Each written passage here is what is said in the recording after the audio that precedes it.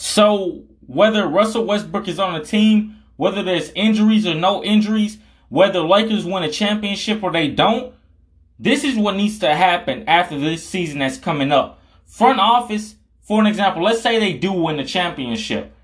Front office still needs to look at their roster and think, okay, well, who are some good players on the team that I could give maybe 2 years on a contract to, or who are some shitty players on the team that really didn't help us win a who really didn't help us win a ring that I can basically get up off the team. You know, these are moves Lakers need to start making. They really need to start looking at their roster and thinking, you know, not only thinking, but start putting into action, you know, players who they don't want on the team, or hell, even if they do want them on the team, start seeing what they can get, and especially since the contracts are going to be guaranteed.